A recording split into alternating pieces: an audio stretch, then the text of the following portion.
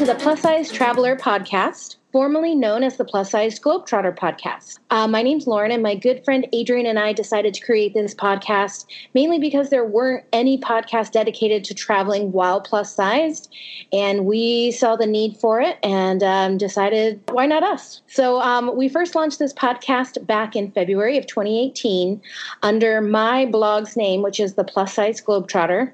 And in October, we decided to change the name over to the Plus Size Traveler Podcast so we could invite other plus-size travel bloggers to be our guest hosts, and we wanted to have some special guests each episode. We are actually re-recording our very first episode right now, all about London, England, and airplane seats, simply because we, while we're not the most seasoned even now, we were even less so back then, if you can imagine. And we had a lot of audio quirks, and we just wanted to iron that out and hopefully improve the listening experience for you guys out there joining us for the first time. For our podcast online, you can find us at the Plus Size Traveler Podcast.buzzsprout.com. Also, we're on Facebook and Instagram as the Plus Size Traveler Podcast. As I mentioned, my name is Lauren. I'm living in Maui, Hawaii, and I work for Expedia as a activities concierge here on the island, which means I get to book travel and talk about travel and planning travel all day, every day. So I'm in heaven. And I am a Torrid size 28, and that's a 4/5 as well for reference. You can find me at theplussizeglobetrotter.com, also on Instagram and Facebook as the Plus Size Globetrotter. And my name is Adrian. I am in Los Angeles, California. And when I'm not traveling, I'm a director of marketing at one of the local studios here. And for reference, I'm a Torrid size 20. And I travel quite a bit every other month for work or pleasure. And you can find me at travelingadrian.com and on Instagram at travelingadrian. So before we start talking about London today, which is our highlighted destination, we're going to talk about our plus-size travel topic. And today will be a topic. Sometimes it's an essential item. But we're going to talk about pretty much the most important thing that I think vexes plus-size travelers. And the topic for this episode is, of course, airplane seats, as you might have guessed. Now, no one wants to hear it, but that's kind of what we're here to, not burst bubbles, but just to nudge along the fact that travel might actually end up costing more for plus-size travelers, especially if you're traveling like last minute or don't have time to plan ahead. And no one wants to hear that it's going to cost them more, but it's sometimes just one of those things. I personally have not booked a single regular-sized plane seat probably in about 4, maybe 5 years now. I just find the stress of the unknown too much, and I enjoy traveling so much that I want it to be stress-free. I want to go out and just enjoy myself. The things I start to worry about is, am I going to fit? Is the seatbelt going to fit? Are the people sitting next to me going to, huff and puff, which it's going to happen. What I do is I personally book 2 seats on an airplane for myself. I don't usually need all that space, but knowing that it's there takes the stress off of my travel plans. I'll also, if I can afford it, if basically 2 seats is more expensive than a first class seat, I will buy a first class seat. I'm absolutely not made of money, but I've made travel a priority in my life. So the plane seat is always going to be the most expensive in my case. What about you, Adrian? What kind of problems have you had with airplane seating? Regular long haul flights, no problem. I'd say the one time I had a big problem was a commuter flight on Ryanair. I believe it was from Prague to Rome. And the seat was small, but I carry my weight in my stomach. So it wasn't the issue of my hips, but the seatbelt definitely didn't fit. And they wanted to charge me an extra seat instead of offering me a seatbelt extender. So my friend had to kind of stuff me in the seat to make me fit. So that was like my biggest issue. And that's just never any fun to be stuffed into a seatbelt. But seatbelt extenders A lot of people have reached out to me via my blog to tell me that they didn't even know you could purchase a seatbelt extender. And actually, it's quite easy. I own two only because I couldn't find one year, and I just bought a second one. And of course, you find it. But I own two. I bought them both on Amazon.com. They were both roughly about $20, and they fit pretty much every airline that I've ever traveled on in the U.S. and in Europe. The only seats that they don't fit on are the bulkhead. So you might have seen it in some planes where the bulkhead seats, they're like extra thick and they have padding and they're just formatted completely different. I never booked the bulkhead anyways, but they'll basically extend it. I think it's like 3 feet. Plenty of space for us plus size travelers. Now, there's also the possibility that you're traveling with a companion, a spouse, a boyfriend, girlfriend, family member, best friend.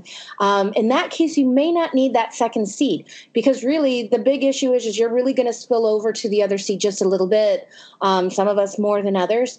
But I mean, if you're traveling with a friend, if it was just like me and Adrian, we're going to just buy 2 seats sitting next to each other and lean into each other. So that happens a lot with if I'm traveling with my mom, that way I don't have to buy the second seat because it really just comes down to you not wanting to spill into the seat of a stranger. But your bestie, your husband, whatever, they're totally going to be okay if you lock arms and lean into each other, which is okay for a 4 or 5 hour flight, but you might not want to lean into each other for New York to London or something like that. So again, consider that second seat or that first class seat. Adrian, do you ever do that with Pat? Do you guys ever just sort of lean in if there's any kind of space issues? To be perfectly honest, he's a really, really hot person.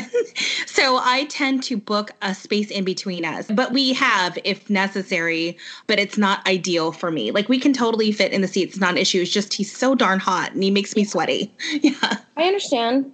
I often book the window seat because there's sometimes a good 4 or 5 inches from the window indenting out that I can sort of lean into, which will make things a little bit easier. If you haven't heard of the website seatguru.com, that has been one of my planning first steps when I'm thinking about flights is I head to seatguru.com because they're going to have the width and the pitch, which is the depth of all of the seats, the first class, the economy plus, the economy. Really, if you're worried about it, if you haven't traveled on a plane in a long time, get the width and the pitch from these plane seats on Seat Guru. And what I've done in the past is sort of just cut out a little sheet of cardboard from an old Amazon box just to, see, is my buttocks going to fit into this seat? And that's something that you can definitely do. Again, when I also mentioned bulkhead, sometimes those bulkhead seats don't have a regular armrest that just go up. Sometimes they're solid seats. So that's another reason to avoid bulkhead in my personal opinion. Once in a while, you can also get really lucky if you just cannot book that second seat or you just cannot book that first class seat. You can hold your breath and say a prayer and hope that somebody at the airport, one of the folks at the gate, can find a seat without somebody next to you. That'll happen once in a while, and I hope it does happen for you, but for me, not knowing is just a little bit too stressful, so I don't like to do something like that. I will just go ahead and purchase that second seat. Do you have preferences, Adrian, as to where you sit on the planes, when it's just you or when it's you and friends or you and Pat? I think now I definitely like sitting on the aisle because you can get up and down from the bathroom easily. Mm-hmm. But also, I'd say most of the newer planes, there's a secret little latch in the armrest that can lift. So if you just want a little bit more room to spill out, but mind you might get hit by the food carts, there is a little bit more room when you lift up the armrest on the aisle. Nice. I really like that. I felt really bad. One of the last flights I took, somebody did that. And every time I had to go to the bathroom, I was just scraping them. But hey, we do what we got to do. And it's just, 2, 4, 6, 8 hours on a plane. We're all suffering. So, we'll just suffer together. Anyways, if you have any questions, you can reach out to us on the Facebook or Instagram page, and we can give you more specifics. If you're looking for seat extender brand names or anything, just reach out to us at any point. Awesome. Well, let's start talking about London. Okay, I've been to London 5 times. I'd say 3 times to be in London, then 2 times just to pass through it. Lauren, how many times have you been there? I adore London. So that was my first international destination besides, I would say, Mexico. Mexico, which for someone who grew up in San Diego is not really an international destination. But I guess. However, I've been to London 3 times now. Awesome. Okay, so before we get into the top things to see, let's talk about London public transportation. It's great. It's a very old city. They built this transportation system back in the day where there was actual trains running through the tube. So there's 2 things you can do. You can get an Oyster card as more of a pay-as-you-go, and you can load it up with money, or a travel card, which is a prepaid day pass. I believe it's 1, 3, or 7 days. And when you arrive at Heathrow, there is a TfL/Metro office underneath, and you can purchase either of those tickets there, or you can do a one-off ticket if you're just going to go to your hotel and take a tour. But these tickets cover both the double-decker buses and the subway. And again, you can just take the train from Heathrow all the way to City Center. And the way that the Metro is set up for London, it's set up in zones. So zone 1 is, of course, the very middle of major downtown area. Zone 2 is that plus a little more. So everything that you'd probably want to see tourist-wise is in zones 1 and 2. And that's what they're going to ask you at the TfL/Oyster office. They're going to ask you where you want to go, because the more zones you go, the further out from the city center it is, the more expensive the cards are. If you are there just for a few days and you're trying to pack it all in, highly recommend a hop-on, hop-off bus, because it packs a lot of information, commentary, and all the hot stops. You could do it really all in one day if you crammed it all in. Any other comments on the public transportation system? The only thing I'll mention from the larger of the 2 of us, it can be a little intimidating getting in some of these smaller tube cars. You don't want to, take a seat next to somebody who's, just like on the planes, going to huff and puff, that sort of thing. So I do a lot of standing on the London tubes. I do a lot of standing if it's like, I try not to travel during commuter time, but I do a lot of standing if there's not a lot of open seating. So that's just something to think about. You're going to be in your travel shoes anyways. It's just, something to take, again, some of the stress off of it. And then I guess one of the things that I'll mention is that London, of course, is an old city, as Adrian had mentioned. So you're gonna be using a lot of stairs to get in and out of these tubes, and people are going to be moving fast around you. So nothing to stress out about, just something to be aware of. I would just say be prepared that almost every tube station is going to have stairs as the majority in and out. But not a lot of escalators, elevators. There are certain stops that are like wheelchair friendly that are going to have elevators, but for the most part, you're looking at a lot of stairs getting in and out. So just be prepared for it. It doesn't mean, you don't go or don't try. You'll get the hang of it. I got the hang of it. You bring up a really great point.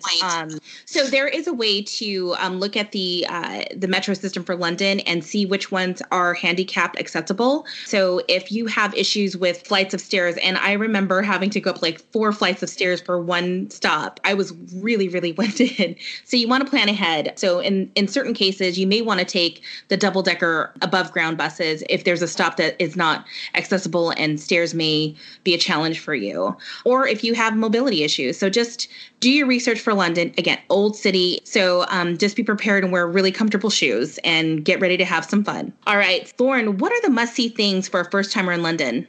It's obviously going to depend on the person. I guess since this is episode 1, if you haven't read my blog, you're not quite aware of the main reason why I have traveled to London so often, which is because I'm a huge Harry Potter fan. So of course there's the Harry Potter locations. However, I know that I'm not like everybody else, and everybody's going for the real London, not the fantasy London. I would say the main attractions are going to be the ones you're going to find in all of the tourist books.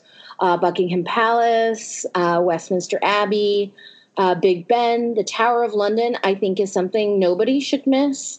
I just think it's just so much fun, and the crown jewels are down there. It's a really fun stop. Trafalgar Square, of course, and the British Museum, Covent Garden for sure, and the West End. If you're a shopper in any way, shape, or form, which I'm assuming a lot of you are, you cannot miss Harrods. You could spend, I would say, upwards of a half a day in Harrods alone, which is basically like Macy's meets IKEA in a weird way. Like, I'm not talking furniture. I am just talking everything from food to jackets to books. I mean, it's toy stores. It's an amazing, amazing shop. And then, of course, there's Camden Town. What are your favorite places? I think you hit them all. So I did all those things the very first time I went to London. Like you, London was my very first international destination, which is great because A, they speak English, and it's really, really easy to get around. Yeah. When you are on the underground, there are maps everywhere. I'd say if anybody has any trepidations about international travel, start with London. It is very easy. And I actually broke my husband into international travel, taking him here. And he now is an international traveler. I really do like Camden Town. It is a neighborhood that Amy Winehouse used to live in the Camden Stables. I think there used to be real stables. It's almost like an open air market, flea market. There's like fun, funky, retro clothing and weird food. I really enjoy that.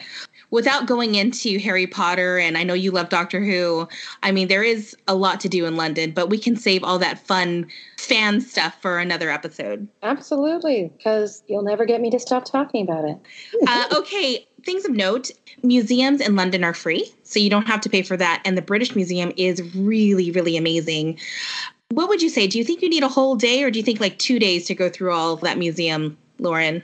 Through the British Museum, I would say you could do that in one day. What about the British Library?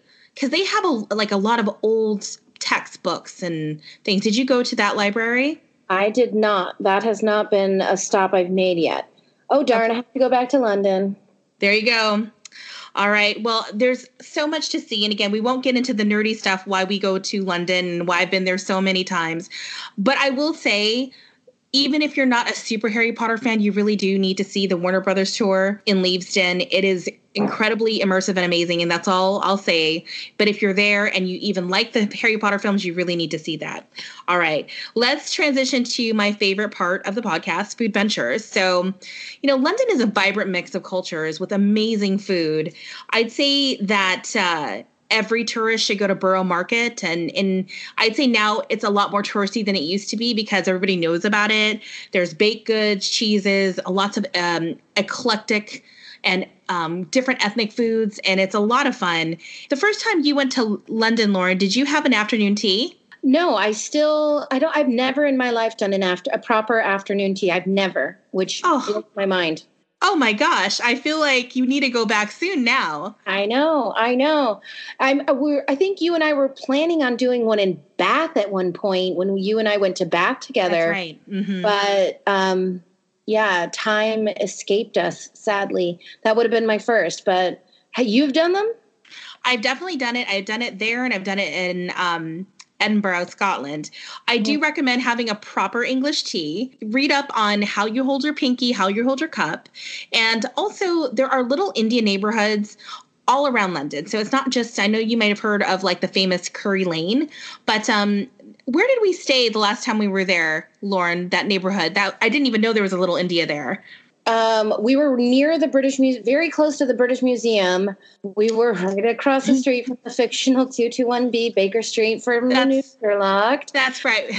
I can't remember what the neighborhood was called, but it was super central. It was very near, what's that big train station? Was it Euston? Yes, we were right next to Euston Station. That's right. And there's like a little India there. And again, they're all over the place. And I had amazing food every night. Like I think I had a different curry at a different restaurant every night while we were there. Of course, fish and chips. And then my favorite thing are pasties. They're handheld savory and or sweet pies that you can get everywhere. They're at the train stations and metro stations. Lauren, what are your favorite things to eat in London? You and I are a little bit different. You are definitely the more cultured foodie between the two of us. So honestly, when I think of London, I think of their snacks because they're so different and amazing. I love going into the little grocery stores, Tesco, just all of them, and picking out different flavors of like potato chips. Like there's literally like a Worcestershire sauce. Yes, and it's good. So good. Oh, so good. And just, I'm such a big fan of like bubbly water, and like they have like embraced bubbly water. So I love buying all the different brands. I like snacking in London, but together we had probably the best fish and chips of my life at that one spot. That was in the West End, right? Like that was close to. Oh, that was in the theater district. You're right. Right. That's right. Oh, so good. But yes, I would say Indian food is like the way to go outside of like the pub food. But definitely do a pub night with the fish and chips and the ales, and where they're actually like pulling the pints, like, you know what I'm saying? Like right. I don't know how to without my hands. So, but nice. Yeah, definitely do something, spend a day or, do a lunch or a dinner in a pub. Definitely do some Indian food. But for me, it's just, I'm such a little nerd. I like going in and seeing like what makes things different you can find in like the grocery stores, because honestly, and don't hate me, Adrian, because I know what a foodie you are.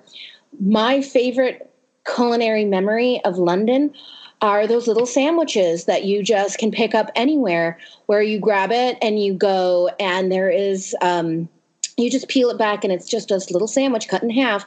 But there is literally one with turkey and stuffing and cranberry sauce on it. And it's literally like what I think of when I think of food in London is just those little to-go sandwiches and grabbing a packet of crisps. And, I don't know. I'm very pedestrian when it comes to cuisine, as you can tell. No, you like what you like. And didn't you also say that you love the kebab shops like in London, and they're everywhere? They are everywhere. Yeah. So kebab shops, you can definitely do after a few pints, if you catch my drift, but at any time of day, they're awesome. That being said, Lauren brings up a great point. There are convenient stores and mini markets everywhere because it is a commuter city. So you can travel London on a budget. If you are, tight, you can stay at a hostel if you want to, and you can live off these sandwiches. And I think the sandwiches were like £2 or £3, right? They're really inexpensive. Yeah. And you can just walk and eat it if you want, save it for the double-decker bus, throw it in your backpack.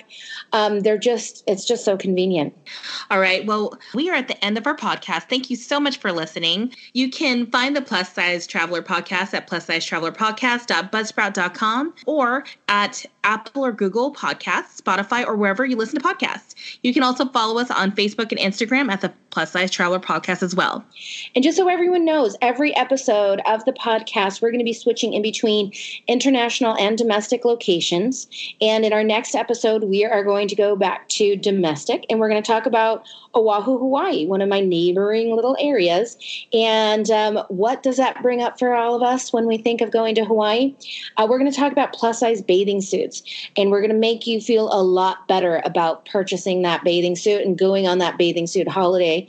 Most of all, we just hope that we've encouraged even just one person to explore. And I just hope my fellow plus-size travelers enjoyed this information, have learned one, maybe two things from it, and have been inspired a little bit. I just wanted to say thank you very much for listening, and mahalo. Mahalo!